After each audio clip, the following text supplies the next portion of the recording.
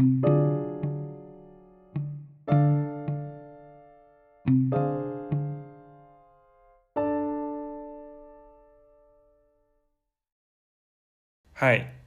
this is the 10th episode of the podcast, The Four Boys Club. I'm Shaurya.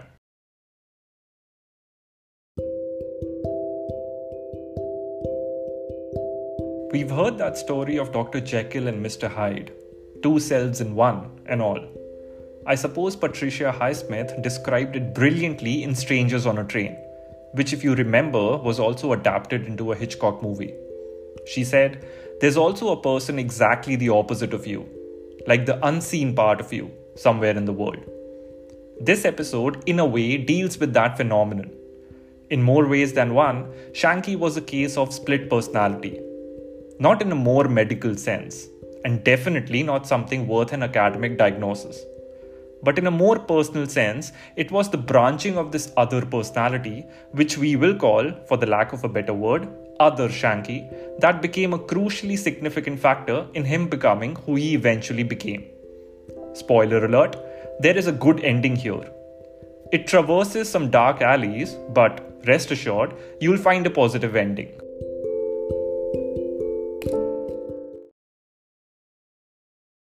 Episode 10: The Other Shanky.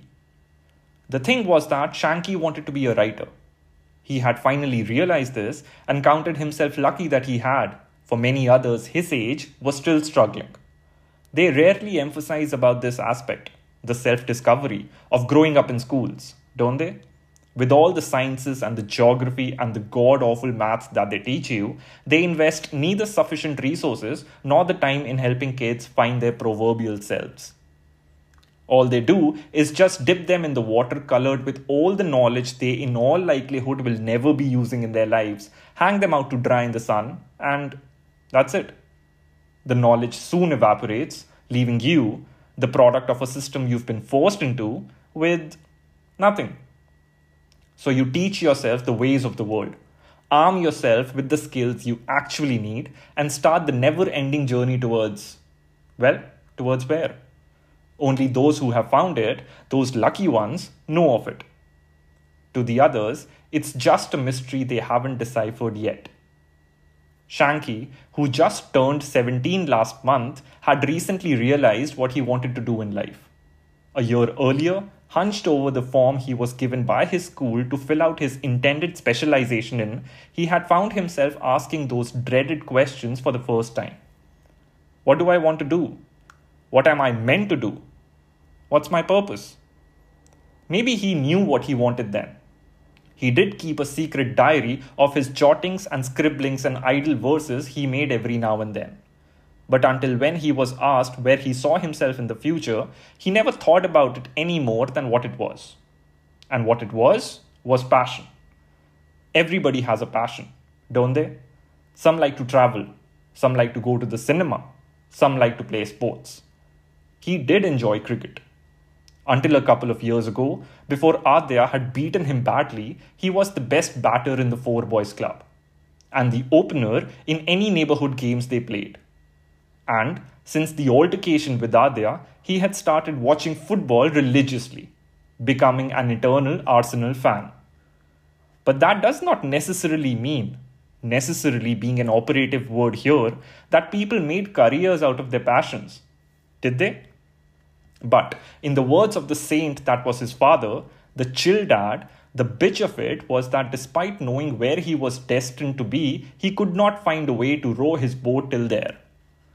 And that was not because his mother, who after her husband's death due to kidney failure a few years ago had become more uptight than she already was, kept pushing him to take up anything but arts. Your dad left me with quite a few debts. I don't want to spend my entire life supporting you, she had said to him 2 days ago when he first brought the form from school, and the first time they had ever had a real discussion about his impending career. Even though Shanky's sisters were facing the brunt of her rigid disciplining more than he was, she had become difficult towards him too. No, his mother was not what was prohibiting him.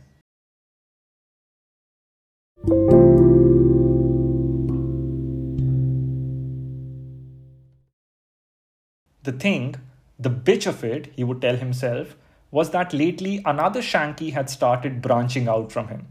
One that was markedly different from him. One that yearned to get out of the clutches he, the real Shanky, had bound himself in.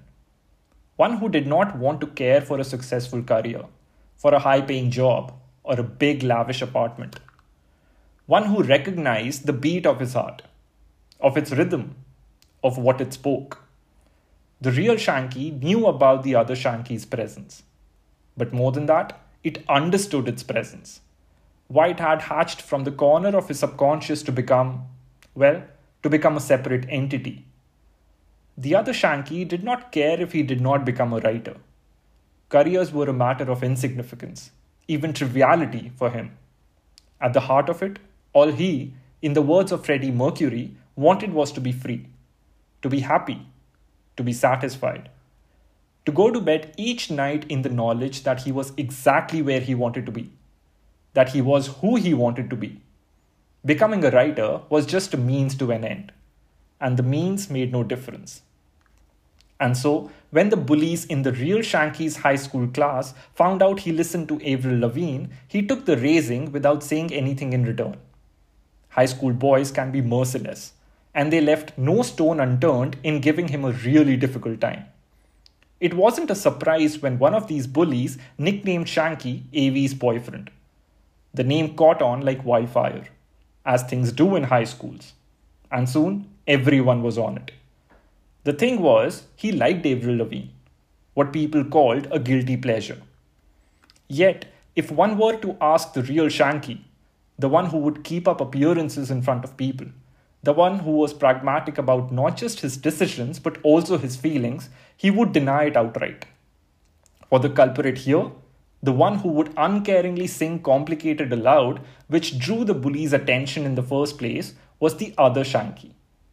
The unbothered, unfettered other Shanky. Avril Lavigne was just another way the other Shanky freed the real Shanky.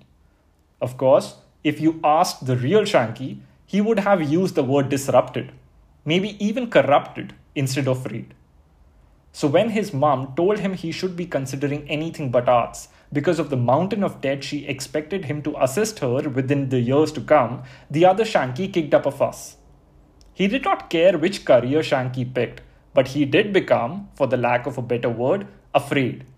Afraid that the life of carefreeness he had envisaged for Shanky was now in a shadow of a definitive threat.